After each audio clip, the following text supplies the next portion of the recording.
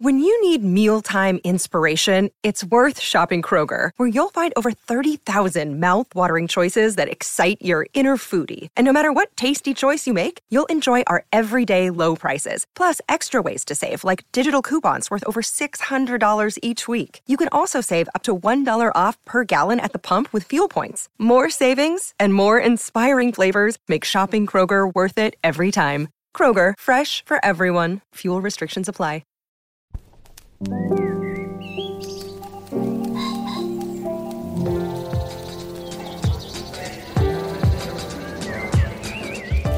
I'm Stephen Metcalf, and this is the Slate Culture Gabfest, Daisy Jones and the Fictional Fleetwood Mac edition. It's Wednesday, March 22nd, 2023. On today's show, Daisy Jones and the Six is an Amazon Prime show. It offers up a very fictionalized analog to the band Fleetwood Mac. It stars Riley Keough and Sam Claflin. And then, well, we marched to the Oscars, we took a look around, we discussed, and then we took a breather to discuss a much smaller film. It's called Palm Trees and Power Lines. It's as excruciating a study of a seduction as you will ever witness. It stars Lily McInerney and Jonathan Tucker. And finally, hip-hop is 50 years old. It is time to legalize sampling. So argues Dan Charnas in Slate. We'll be joined by Dan, truly, in my estimation, one of the great hip-hop journalists of all time. So we're excited. Joining me first is Julia Turner of the LA Times. Julia, you have a new job title and a new job, a promotion. Congratulations. Can you describe it for us? Thank you. I am now the Senior Vice President of Content Business Strategy at the Los Angeles Times, which I'm very excited about. It's kind of more of a digital strategy job working with everybody around the company. So, yeah, I'm excited. Yeah, very cool. And mazel. And of course, Dana Stevens is the film critic for Slate. Hey, Dana. Hello, Stephen. Shall we dig in? Should we make a show? Let's do it. Marvelous. Daisy Jones and the Six. It's on Amazon Prime, as I said. It's a fictionalized behind-the-scenes peek at a 70s rock band, pretty clearly modeled on Fleetwood Mac. Clearly, but also I'd say pretty loosely, too. It follows their rise from obscurity as a Pittsburgh bar band to the top of the charts, and then presumably, and this is hinted at pretty strongly in the opening 5 minutes of the show, presumably through to their dissolution in all its senses. It's based on a novel by Taylor Jenkins Reid. It stars Riley Keough, Sam Claflin, various others. In the scene we're about to hear, the band's having their very first recording session with Daisy. She's been brought in to improve their sound, and she immediately butts head with the lead singer, Billy Dunn, over some lyrics. Let's have a listen. Can I ask you a question? What do you think the song's about? What do I think the song is about? What the song that I wrote? What do I think the song that I wrote is about? It's about starting a new life, okay. Daisy. It's about redemption. Redemption from what? From letting people down. So guilt. It's about guilt. No, it's not about guilt. I'm sorry. I'm not trying to pry or anything. I'm just trying to, get us on the same page and understand the story better so that I can help, which is, I think that's why I'm here. I'm assuming it's about you. Okay, so you let somebody down, right? And now you're saying, everything's fine. Look at us now. Everything's in the past. Nothing. Yeah, what's wrong with that? I don't believe it. And it doesn't sound honest, and it sounds simple. And I don't know you very well. You don't seem simple to me. All right, Julia, let me start with you. This is, we've all consumed our share of behind-the-scenes VH1 specials. We've had mockumentary after mockumentary going back to Spinal Tap. There's like kind of a Stations of the Cross inevitability to narratives like this one. Is it possible to make something like this fresh? Did they do it with Daisy Jones and the Six? I feel like I have to call back to our conversation last week about Trough TV, because the other problem with the idea of Trough TV is that there's still shows like this. I loved this show. I think that if this show had come out at a moment when fewer shows were out, it would be like a holy moly, you got to watch this sensation. And instead it sort of feels like, oh yeah, I heard that's good. It's kind of good. Oh yeah, Riley cute. Like it doesn't feel like it's grabbing the world and setting it on its ear. But I was astounded by how much I enjoyed this show, which does a few difficult things very well. And the most important difficult thing it does very well in any production where you're portraying like the quiddity of something, it's about a stand-up. You got to make them do stand-up, like in Marvelous Mrs. Maisel. It's about sketch comedy. You got to make them do sketch comedy, like Studio 60 on the Sunset Strip. Famously excellent at that. You're making a thinly veiled biopic documentary miniseries TV show about Fleetwood Mac, beloved, well-known, music adored by many.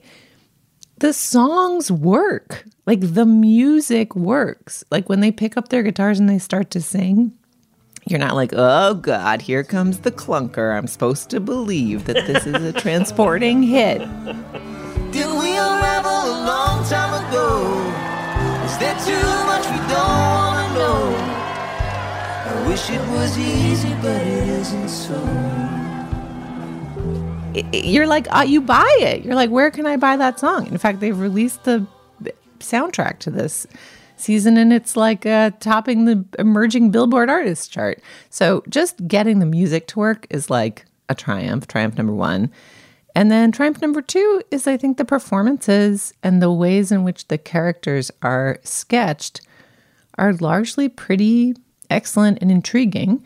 And then triumph number three is that because you know in your mind somewhere, even if you're not a super fan or a major rock historian like me, that whatever the heck happened with Fleetwood Mac and its romantic entanglements, you're like, ooh, drama.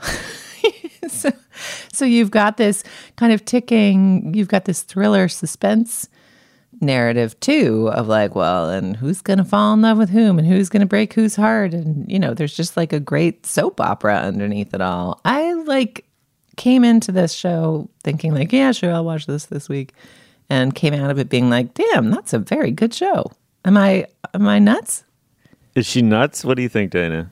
I mean, I am surprised at Julia's degree of enthusiasm, but I find it kind of sweet as well. I mean, I disagree on one major thing, which is that I do not think the music is memorable at all, the fake music that's created for the show. And the first thing I wanted to say, this is my biggest note circled on my notes while watching, is that the show does itself no favors by using a lot of really great original needle drops, right? So, you know, once you've heard T-Rex sing Bang a Gong, right? Or Billy Preston sing Will It Go Round in Circles, both of which are featured in big montages in episodes of this show. So I don't think that the songwriting for the band is particularly strong. And that, to me, cuts into the drama as well, because something I do like about the show is that singing and songwriting is an important dramatic element in the show. You know, showing people writing songs together and working them out in the studio and, you know, figuring out whether a song works or not.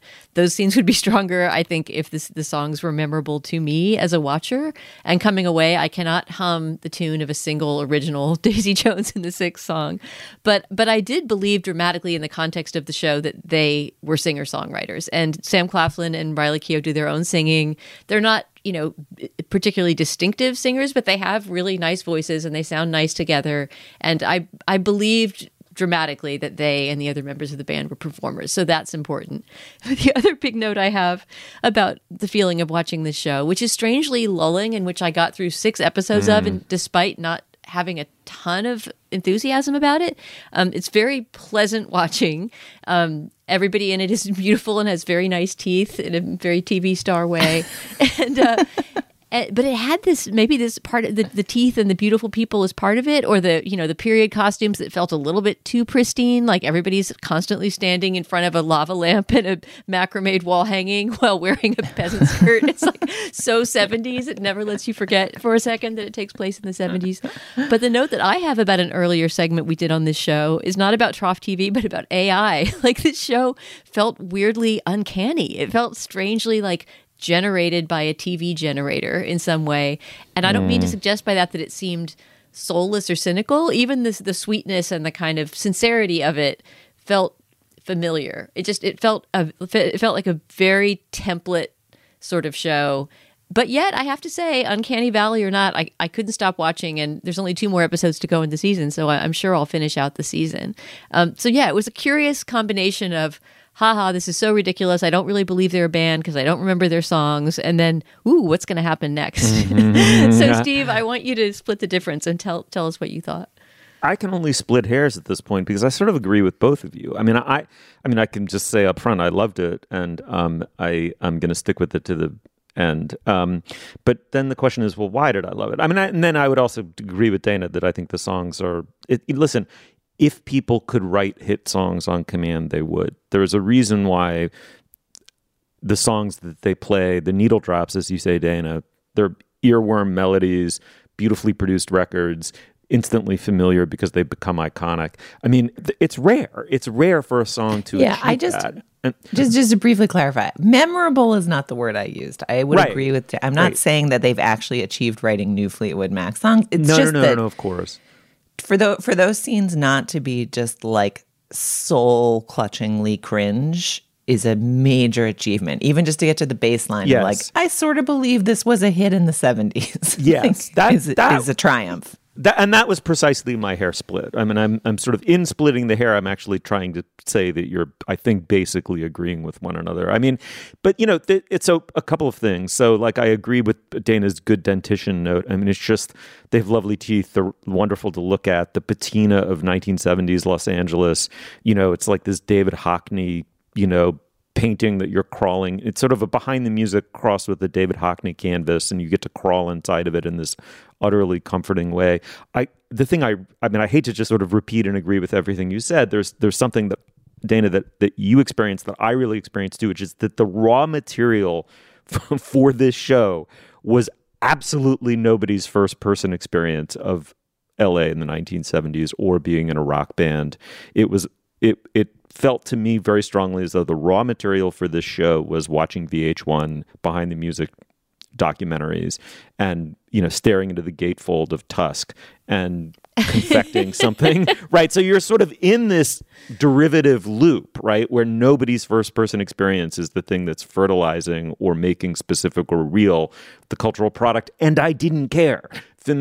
Comfort and familiarity are other things that television can deliver. As we've often said about Law and Order, it's this you've totally pre-metabolized the rhythms and the stops and the changes and the commercial breaks and the cliffhangers of an episode of Law and Order. That's why you love Law and Order. It is not in spite of, but because of, right? That's so interesting, Steve, because I think you put your finger on, I had this feeling of like really loving the experience of watching it, but not quite respecting it. And then I felt a desire to speak to my love of it. But you're right. The genericness of the 70s is really striking. And you're right too, Dana, about that. Like, if you think about what was really good about Mad Men, part of the conceit of that period and of many strong period pieces is that they surprise you with what the period really was. And they're like, this is what it really felt like. Oh, you think 60s, guess what? The 60s is really the 50s. And the civil rights movement in the South is like a tinny voice on a radio to this particular subset of Westchester white collar professionals or whatever. And there's no. They're like, would you like to have a party at an iconic LA home and be a disco pioneer? Great, let's do that. That's the scene. Put on a mood ring and get a fro because it's the 70s. We've got a station wagon, and does it have wood panels on the side? It does. I mean, we should say, since we're talking about the origin, this does come from a novel, and I think that maybe in a way what Julia and I are responding to, I don't know if Steve is responding to it, like it has a novelistic shape for a TV show, which I kind of appreciate. It's based on this best-selling novel by Taylor Jenkins Reid, who is a really beloved author. I've never read anything by her, but my daughter read another one of her novels and really liked it. I mean, she writes sort of like, I think the impression I get is that she writes very addictive, page-turning popular fiction. And that's a little bit what this show unfolds like. I mean, I saw some reviewers saying, oh, it's a soap opera because, it's more about the relationships and the crisscrossing romances in the band and so forth than necessarily about the business of music making. I mean, I think that's part of the appeal of it. The female characters, including the girlfriend of the main male singer, the Sam Claflin character, I think are really well developed and get a lot of chances to live through different versions of, being a woman, being a mother, being a famous woman. And I like that feeling that, we're going to watch them develop and change over the course of the season. I completely get what Julia says, though, about enjoying the show while not completely respecting it. It feels very silly and TV-like to me in parts, but it's also just kind of fun.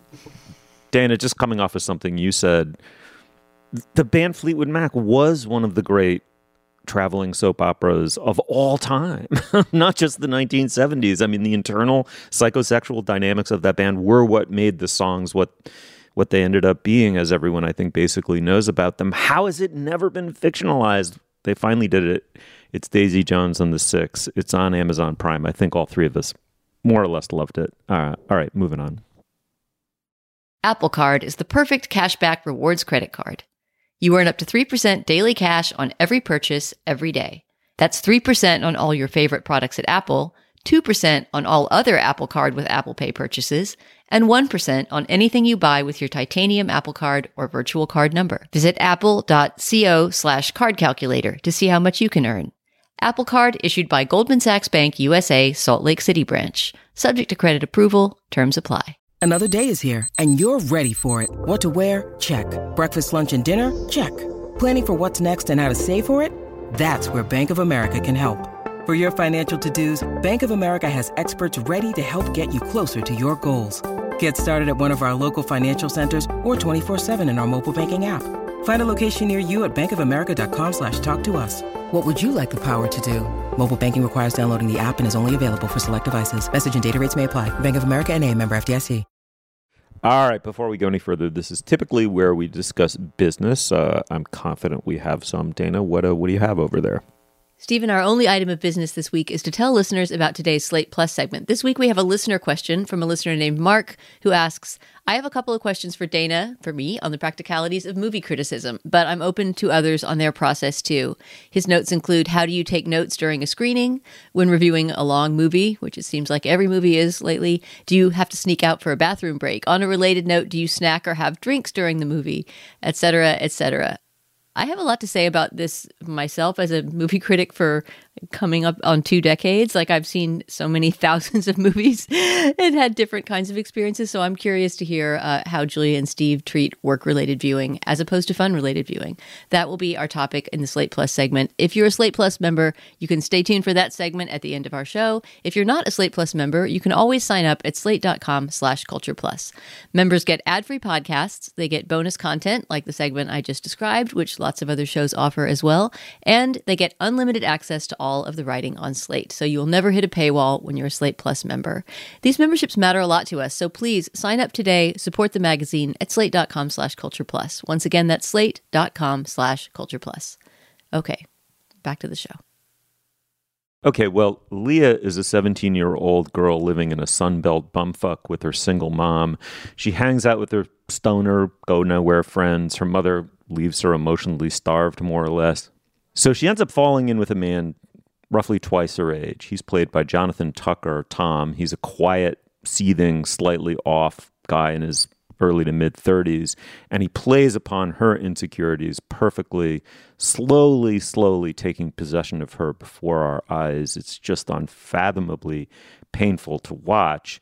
Palm trees and power lines. It stars Lily McInerney and Jonathan Tucker as Tom. In the scene we're about to hear, Leah and Tom are having what you might call their first date. It's sickening to call it that, but it's still unclear at this stage what the relationship is or what it might turn into. Anyway, let's have a listen. What do you want to do after high school? I haven't really thought about it. It's okay. I definitely didn't know what I wanted to do when I was your age. You don't have to. My mom thinks I should know what I'm interested in. You know, have hobbies. She thinks it'll help me get into college. Do you want to go to college? I mean, no offense to your mom. I'm sure she's a really nice person, but she might not know what she's talking about. You know, there's a lot of different ways to live a good life. And you don't have to go to college to do that. Okay, Dana, let me start with you. I mean, I don't think it's a spoiler to say this movie details an act of satanic predation. What did you make of it? I mean, I have complicated feelings about it. It is very, very successful at what it sets out to do. as you say, it is really powerful. It's affecting. It's hard to watch because it's about such an act of, like you say, just sort of cold-hearted, sadistic predation. And yet I found myself a lot of the time feeling somewhat analytical and outside the movie emotionally for the most part. You get viscerally involved in watching things that are physically hard to watch. But I kept feeling like I didn't quite know who this girl was and why she was making the choices she was. The character played by Lily McInerney seems very naive in some ways, right? I mean, we see things happening that it's just you want to scream, run the other direction from the minute she first makes eye contact with this guy. But in other ways, she seems to be really sophisticated is the wrong word, but, somewhat exposed to things of the world. She's always hanging out, drinking and doing drugs with her friends. She's constantly on her phone. She and her friends are constantly dropping all kinds of pop culture references. It just seems a little bit strange. Not that she would not be still a vulnerable kid, but that she wouldn't have some sort of framework for the danger of what she's falling into. Even if, we then see her defending it to herself or to someone else or, finding some sort of justification. She seems as naive in relation to this man and this relationship as an innocent farm girl, which she doesn't seem like in other scenes. And so at times I felt a little bit like I know too much where this movie is going and I'm not getting enough swerves along the way, and so that ends up being, I'm not going to say the movie is exploitive at all because it's extremely respectful of her, but it seemed like a story about exploitation rather than a story about two people having this experience.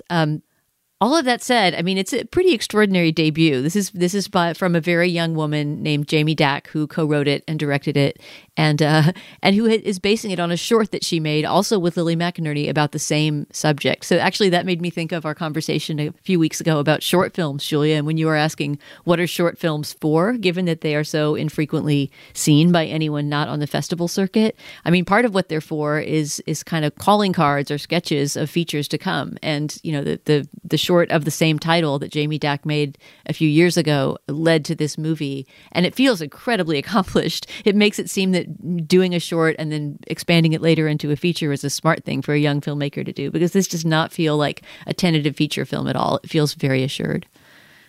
Yeah, it is very assured, and it also somehow felt off to me. Not in an exploitive way, but I was sort of like, why am I watching this? And why, I think your note that it felt a little bit like a lesson film or a this is how bad things happen to young women film, even while the relationship is believable in a lot of ways and the impulse toward excitement and danger and the adult is understandable and the portrayal of it is plausible.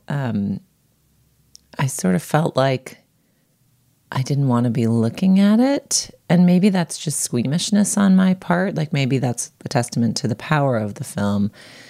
But there are some choices that our protagonist makes along the way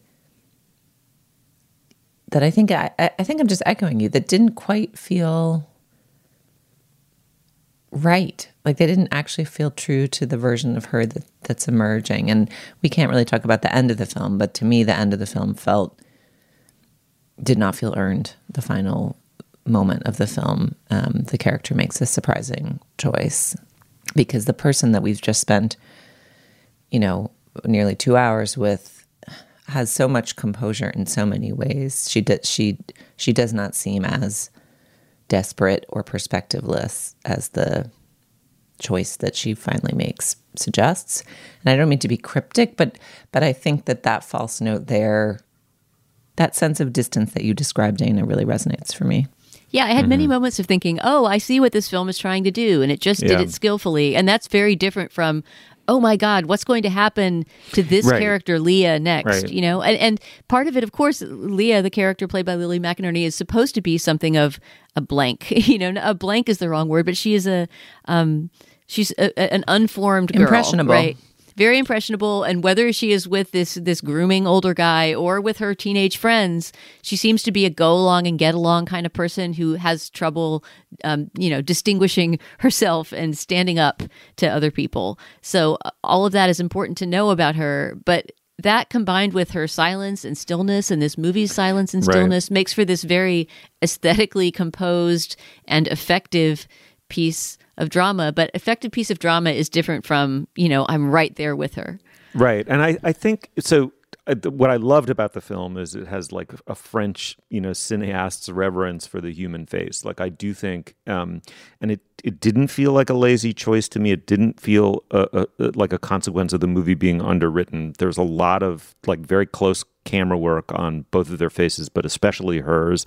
And it has a patience for silences. There are moments in life and in drama, broadly speaking, where silence actually is the appropriate response to a moment or what someone's just said. And I thought that kind of, for lack of a better word, that pregnancy that sort of, permeates this movie was exceedingly powerful. So in that sense, Jamie Dack has just, pulled off something extraordinary.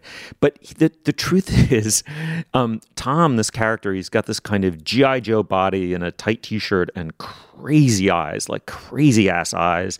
And the movie is nauseating for being so inevitable. So much of its power derives from this feeling of just revulsion at the inevitability of what you see happening. I mean, you know from the minute you see him that he's some form of predator.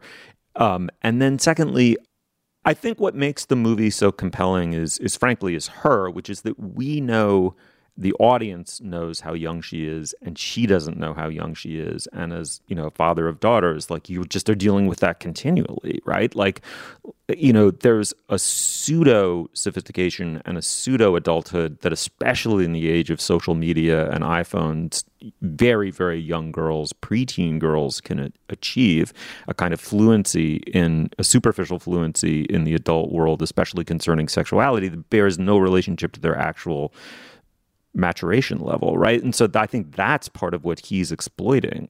But I think the problem is, for the movie to really work, it has to do to you what it does to the protagonist, to this poor little girl, right? It has to bring you along kind of slowly. I think you should be confused about, as she is, at least somewhat confused about what his motives are, but you never are. There's something so sort of quietly berserk about either this actor intrinsically or this performance by this actor.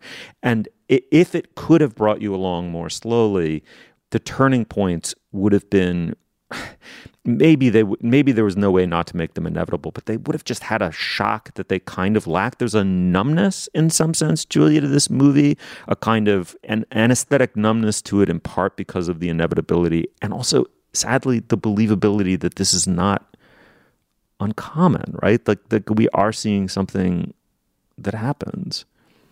I did have, I think, 15 or 20 minutes of the movie where I was a little bit more in that uncertain state. I mean, because you're watching a movie, you assume that something's going to happen. But the way that those early kind of courtship scenes are written is reserved and mysterious. I mean, he's good. He's good. He's a good predator.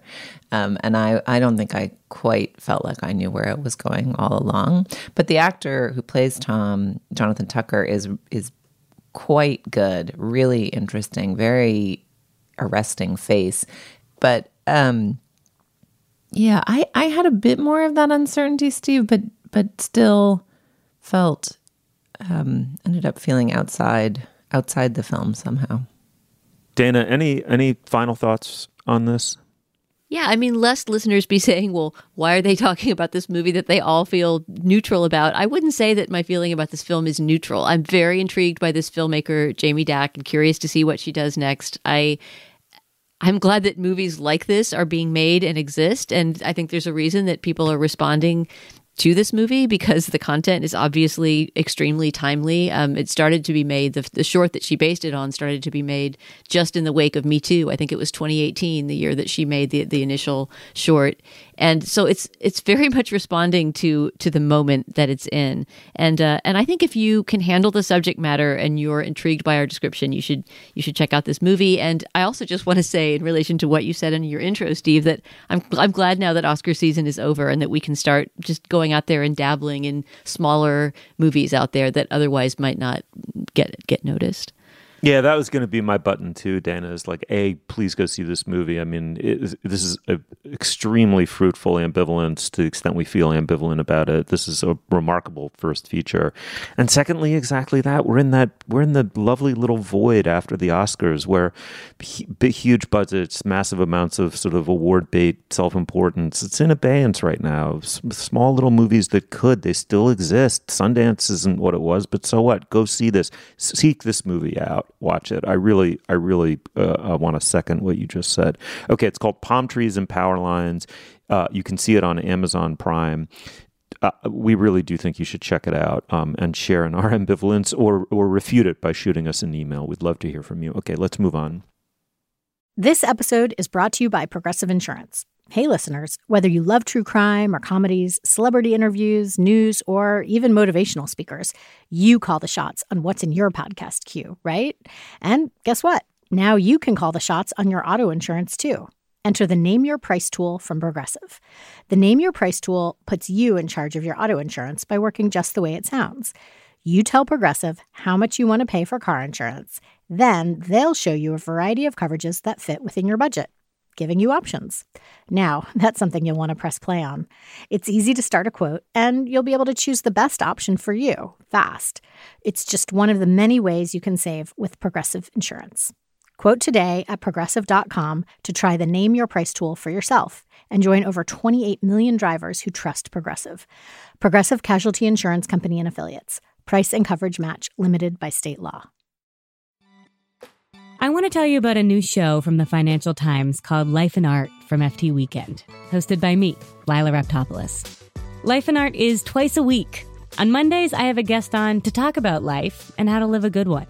Everything from winter travel to cooking to living more creatively. And on Fridays, we talk art. Two FT journalists and I discuss a piece of culture that's in the air, new music, movies, and more. Find Life and Art from FT Weekend wherever you listen. All right, well, hip-hop turns 50 this year, but the way hip-hop makes music remains completely unprotected by law. So writes Dan Charnas in Slate. It's an essay about sampling, and we're now joined by Dan. Dan, welcome to the show. Thank you very much for having me. I should say Dan Charnas is one of the pioneers of hip-hop journalism. He's the author of a really great book about hip-hop called The Big Payback. If you haven't read it, you ought to read it. It's one of the definitive studies of the evolution of hip-hop. Dan, it's great to have you on. And it's sort of a shame that the occasion for it is a cultural crime, one evidence of which is the fact that De La Soul's classic album, 3 Feet High and Rising, was until very, very recently unavailable on the music streaming services because of its extensive use of sampling. Talk a little bit about this as a cultural crime, and then we'll get to the legal aspects of it later. Well, sonic pastiche as a way of composition has been around for, at least, 75, maybe 100 years, almost 100 years anyway. What is that? What does that mean? It means instead of composing music through playing notes and chords and then transcribing that onto a sheet of paper or a computer and saying, hey, these are the guidelines for this particular piece of music, whether it's Summertime by Gershwin or Yesterday by Lennon and McCartney. Sonic pastiche composition is different. It says we're going to take little patches and pieces of existing sound and put them together in a collage. And that is going to be the musical bed for a piece of music. One very famous early example of this is a song called Tomorrow Never Knows by the Beatles that they recorded in, I believe, early 1966 for their album Revolver.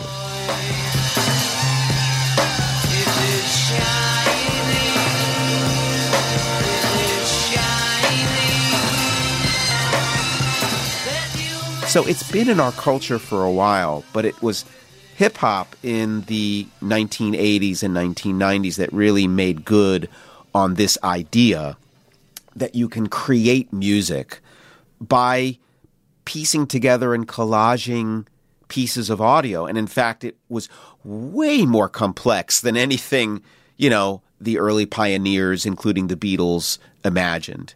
And one more thing, it's based around a canon, C-A-N-O-N, of about 100 records, 100 what we call break records. These are records that are almost like, equivalent to the 5 books of Moses, right, of hip-hop. They're particular records that have particular drum breaks on them or rhythm section breakdowns that are kind of the lingua franca of hip-hop, how MCs and DJs and producers and fans all talk to each other. So that's what sonic pastiche composition is. The problem is, as you said, this way of composition is not protected by law at all. In fact, one might say that it's illegal, right? Unless the people who are piecing together these collages get permission from each and every one of not only the folks who own the recordings, but the folks who own the songs that are being recorded on those recordings.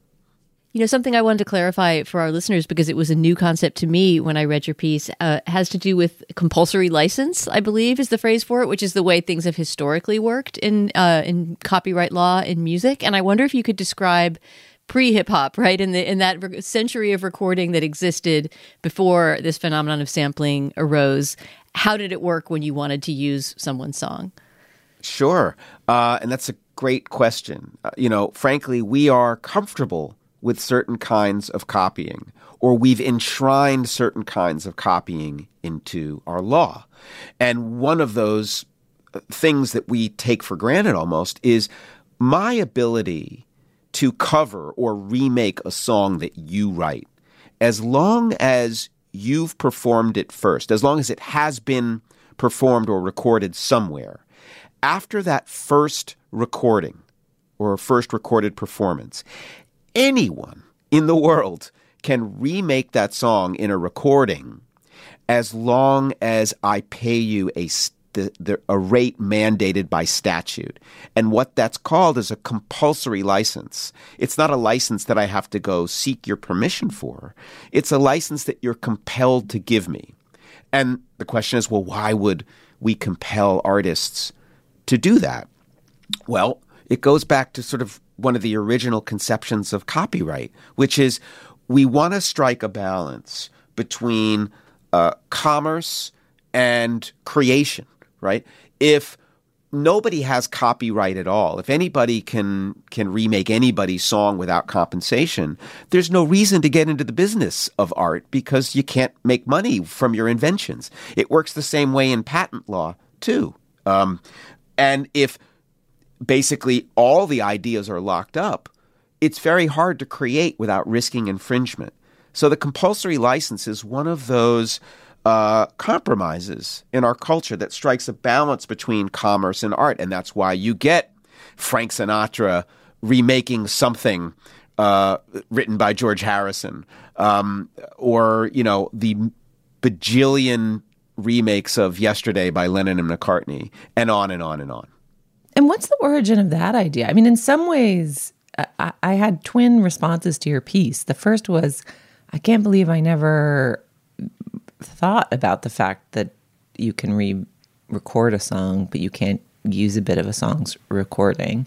And I think the argument you make that this particular iteration of copyright policy now, where the original recorder has to approve and negotiate compensation for the sample for it to be used, and the chilling effect that's having on the creation of new hip-hop and the availability of hip-hop classics is incredibly compelling.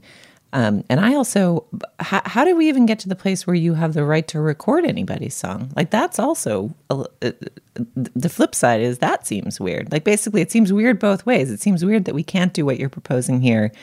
And it also seems a little weird, like, why should you have the right to record my song? How did we get there? Well, I think part of it has to do with what happens if you don't let folks re-record other folks' songs or even perform them. I mean, you could extend this concept of what we call moral rights or droit moral, as the term is known. that artists have a certain right to govern the destiny of their creations. But if that's the case, you end up with folks infringing, essentially, people owning ideas that can't even be owned. For example, there's a song that you might be familiar with called Twist and Shout by the Isley Brothers from the early 1960s or late 1950s. And there's also a song called La Bamba by Richie Valens. And they both have the same melody. Da-da-da-dun, da-da-da-dun, dun, da-da-da-da-da-da-da-dun.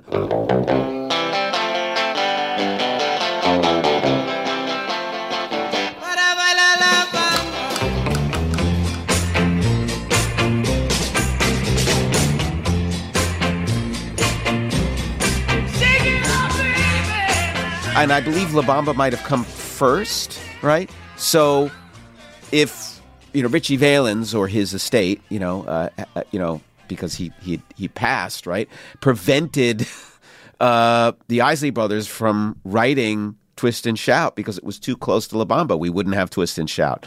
There are so many ideas that we are comfortable with sharing, right?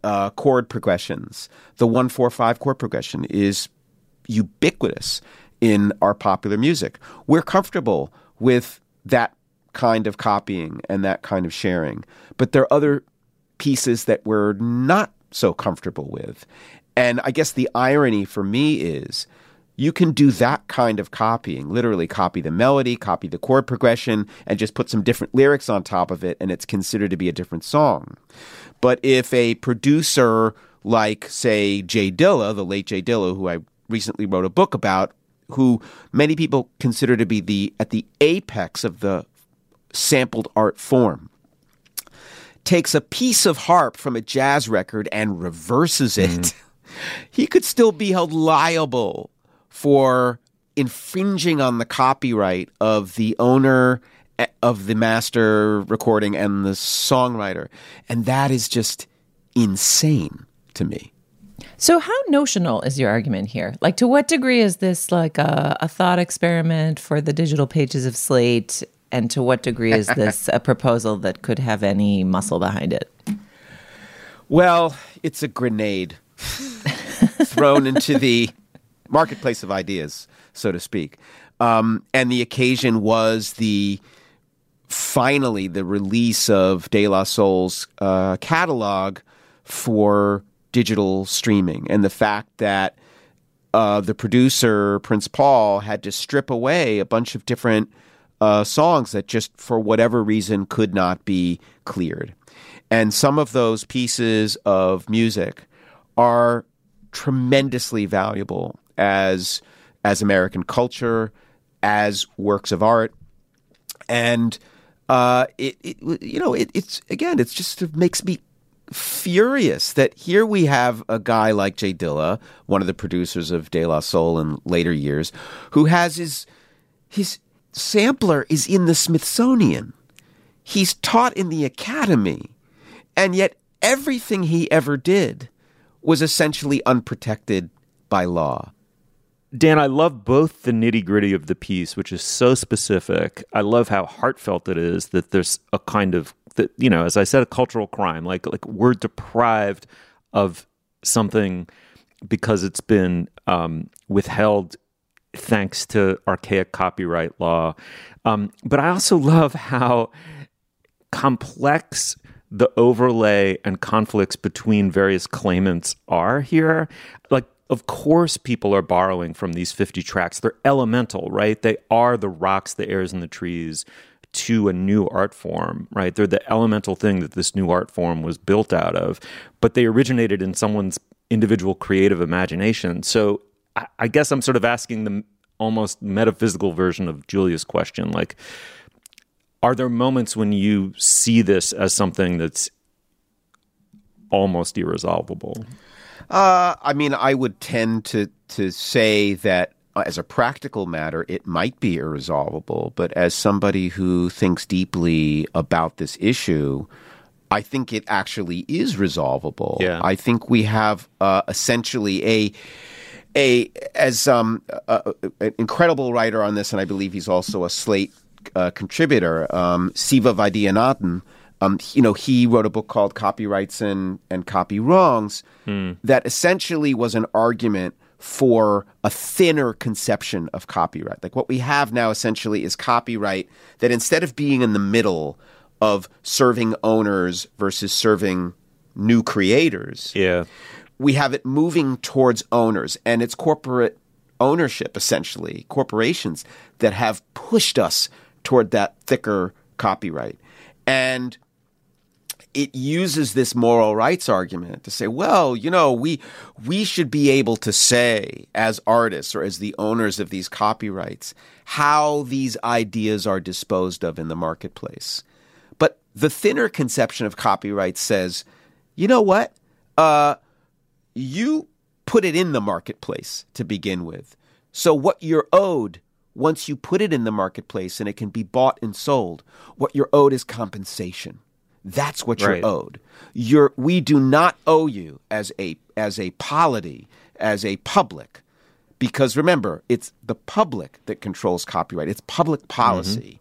There's no innate right to any of this. We, the people, decide what copyright is and what protections are. Yeah. And again, this moral rights overreach is reflected in the hypocrisy of we have a compulsory license for cover songs, but we don't have compulsory licenses for parts of songs or parts of recordings. Parody is completely allowed, right? Supreme Court ruled on parody. So I can make fun of your song. I can Weird Al Yankovic it all day. But if I want to take a tiny little piece of a snare or something like that, that is a potential infringement. So I just think what we have is an overreach of moral rights. We have drifted way too far towards what Siva calls the thicker version of copyright. And it's, as it has been said, it's time to stop the insanity. Right. All right. Well, thank you so much, A, for writing such a great piece, and B, for taking my befuddled question and turning it into an exquisite answer. It's very appreciated. The piece is It's Time to Legalize Sampling. It's by Dan Charnas. It's up on Slate now. Dan, really, thank you so much for coming on the show. Huge fan, and it's great to finally talk to you.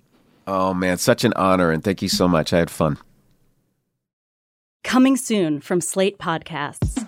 So, first it was Dade County. Voters in the Miami area repealed civil rights for gay people by a 2-to-1 margin. In the late 1970s, cities around the country began rolling back anti-discrimination laws that protected gay people. And then it was Wichita, St. Paul, Eugene. Successful campaigns against the gay community, which shocked us all. A state senator from California watched the laws fall and saw an opportunity. Homosexuality is a most repulsive lifestyle. His name was John Briggs, and he wanted to deliver the anti-gay movement its biggest prize yet. California realized that they were coming for us. I'm Christina Cauterucci.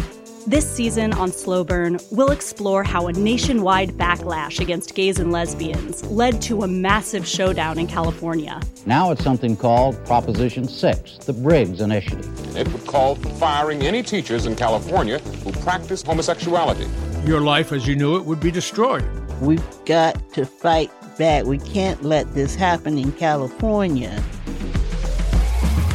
The Briggs Initiative would be the first statewide vote on gay rights. Gay rights now! Gay rights! With so much at stake, young people became activists. We were all coming out all day long, every day. And activists became leaders. My name is Harvey Milk, and I'm here to recruit you. Slow Burn, Season 9, Gays Against Briggs. Out May 22nd, wherever you listen. If we lose here, it'll be 50 years before we ever get back up again. Like the drag queens say, take out the earrings, sharpen the nails. There ain't no going back. All right, now is the moment in our podcast when we endorse Dana. What do you have? This is a very intuitive endorsement that's just based on an association I had while watching Palm Trees and Power Lines, the movie we talked about this week. while I was watching it, I kept thinking, well, the basic setup to this really, really reminds me of Smooth Talk. And then I thought, I don't think I've ever endorsed Smooth Talk on the Culture Fest, which I think is one of the great teen coming-of-age movies, which has a premise that is not dissimilar to Palm Trees and Power Lines. Are y'all familiar with Smooth Talk from 1985? No, but it's ringing a deep, semi-buried bell. Remind me. I mean, you've probably heard about it just in the context of Laura Dern's career. It's Laura Dern as a teenager, or it may be that she's a little bit older than in her teens, but she's playing a 15-year-old. And it's just the story of, I mean, the setup is almost identical at the beginning to Palm Trees and Power Lines. She's a bored teenager in the summer who's hanging out with her friends and sort of going nowhere, and meets up with an older guy played by Treat Williams, and they have this kind of creepy, I won't get into what happens between the two of them, but it's as creepy as you might imagine it would be when a menacing hippie played by Treat Williams meets thinks she's sophisticated teen played by young Laura Dern. And it's also directed by a woman, which in 1985, when this movie was made, was a more unusual circumstance. It's not her first film, but it's her first feature film. The director's named Joyce Chopra, and she had made only documentaries up to that point. And it's brilliant. I mean, it's one of those movies that's like a talisman. Like once people know about Smooth Talk, they know, and they kind of pass it between each other. And for a very, very long time, it was hard to see. It was one of those movies like Silkwood is right now. That's like nowhere. It's not on DVD. It rarely streams anywhere. It's just very lucky when you can find some movies. For some reason, they kind of go underground. And this one did for a long time, but it is streaming right now on the Criterion Channel. It may be rentable in other places too. And I mean, I don't want to say it's a better version of Palm Trees and Power Lines, but I think it's a movie that has lasted through the decades in a way that I'm not sure that movie will. It's just beautiful. So Smooth Talk, directed by Joyce Chopra. Seek it out while you can, and things on the Criterion Channel don't stay forever, so watch it soon. I saw that movie when it came out. I have literally buried it in my consciousness. That is amazing. It's so good. Mary Kay Place is in it. She plays her mom. Levon Helm is in it. It's a really unusual, one of those movies that just has a very specific mood and just nails it. It is amazing. Exactly how you describe it is how I now remember it. And as I recall, Treat Williams is an amazing performance by Treat Williams as this cozening satanic hippie who seduces her. Anyway, that's great. Julia, what do you have? I have to share the recent experience of turning on my car and having the local country station come on. And sometimes that happens and I'm like not in the mood for country, but for whatever reason this night, the local country station was in the middle of playing this song that just arrested me the way a country song can. And it just has a heartbreaking little turn in its lyric, in its chorus. The song is called You Didn't. It's by Brett Young, who's a relatively young on the scene country musician, one of those country musicians who grew up a baseball pitcher in Orange County, California. And, the You Didn't of the title is a whole long song about kind of letting the girlfriend go. And it mounts to this chorus line, I fell in love, but you didn't. I fell in love and you didn't. What a great country sentiment. What a great country line. Just totally grabbed me. So my endorsement this week is the song You Didn't by Brett Young. Oh my God. I got to check that out. All right. So yesterday, oddly enough, I was in a conversation with someone who made an offhand reference to the poetics of space. They weren't even referring to the book of that name from the late 50s. They were just using it as a concept to describe a kind of non-space. I think it was an elevator. It sort of lacked the poetics of space or something like that. And I was like, I've never read that. And, it was one of those books. It's by the French philosopher Gaston Bachelard. And it was written in the late 50s. So it preceded the sort of big rush of theory, French theory in the 60s and 70s that then came to the United States in the 80s, But all of those guys, Foucault, Derrida, Bourdieu, they were all massively influenced by Bachelard and this masterpiece of his, supposed masterpiece that in grad school everyone pretended to have read and probably nobody did, called The Poetics of Space. So I was like, fuck it. I'm just going to read on Amazon, the free sample of the first chapter. I was hypnotized by it. It was not the book I was expecting. It's so wonderfully evocative and poetic and human. It's just about how the I of the self and the not I of the house. It's very much about like the infant's experience of shelter developing into a sense of home. And it's so beautifully done, right? It's like exactly that subject matter that the mellifluous bullshit of the French philosopher, which is sort of all sheen and poetry and no depth and substance or rigor. It kind of is the perfect medium to describe this like Heideggerian apprehension of being and selfhood and the physical reality of architecture. And I understand why actual architects have been powerfully influenced by it. I just have to read one passage. I mean, every passage struck me, like resonated with me, but at one point in the first chapter, he says, the values that belong to daydreaming mark humanity in its depths. Therefore, the places in which we have experienced daydreaming reconstitute themselves in a new daydream. And it is because our memories of former dwelling places are relived as daydreams that these dwelling places of the past remain with us for all time. I mean, I think all of life is a kind of meditation on what counts as home in a way. And I just wasn't expecting a book that's kind of a prose poetic evocation of that. I thought it was going to be some wildly pretentious, sort of quasi-sociological heap of, guilt tripping about like power and, dynamics within spaces, public and private.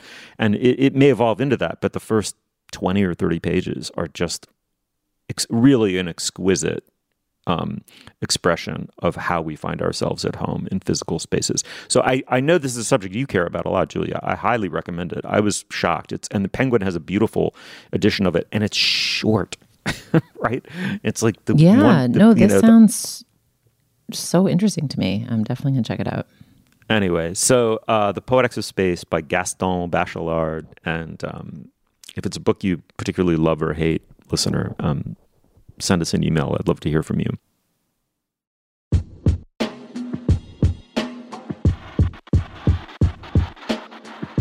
All right. Well, Julia, thank you so much. That was fun. Thanks, Steve. Thanks, Dana. Thank you, Steve. You'll find links to some of the things we talked about today at our show page. That's slate.com/culturefest, and you can email us at culturefest@slate.com. Our introductory music is by Nicholas Pertel. Our production assistant is Jessica Balderrama. Our producer is Cameron Drews. For Dana Stevens and Julia Turner, I'm Stephen Metcalf. Thank you so much for joining us. We will see you soon.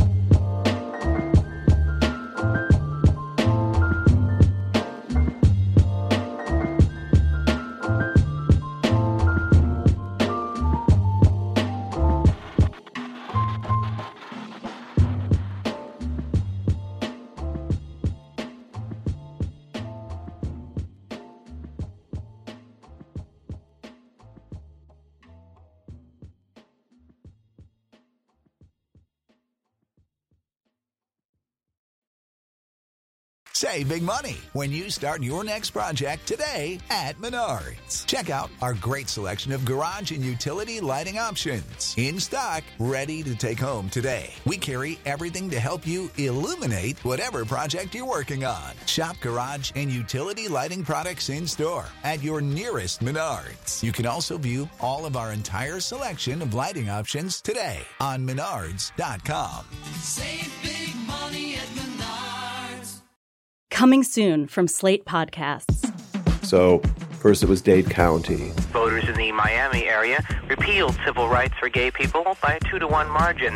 In the late 1970s, cities around the country began rolling back anti-discrimination laws that protected gay people. And then it was Wichita, St. Paul, Eugene. Successful campaigns against the gay community, which shocked us all. A state senator from California watched the laws fall and saw an opportunity. Homosexuality is a most repulsive lifestyle. His name was John Briggs, and he wanted to deliver the anti-gay movement its biggest prize yet. California realized that they were coming for us. I'm Christina Cauterucci. This season on Slow Burn, we'll explore how a nationwide backlash against gays and lesbians led to a massive showdown in California. Now it's something called Proposition 6, the Briggs Initiative. It would call for firing any teachers in California who practice homosexuality. Your life as you knew it would be destroyed. We've got to fight back. We can't let this happen in California. The Briggs Initiative would be the first statewide vote on gay rights.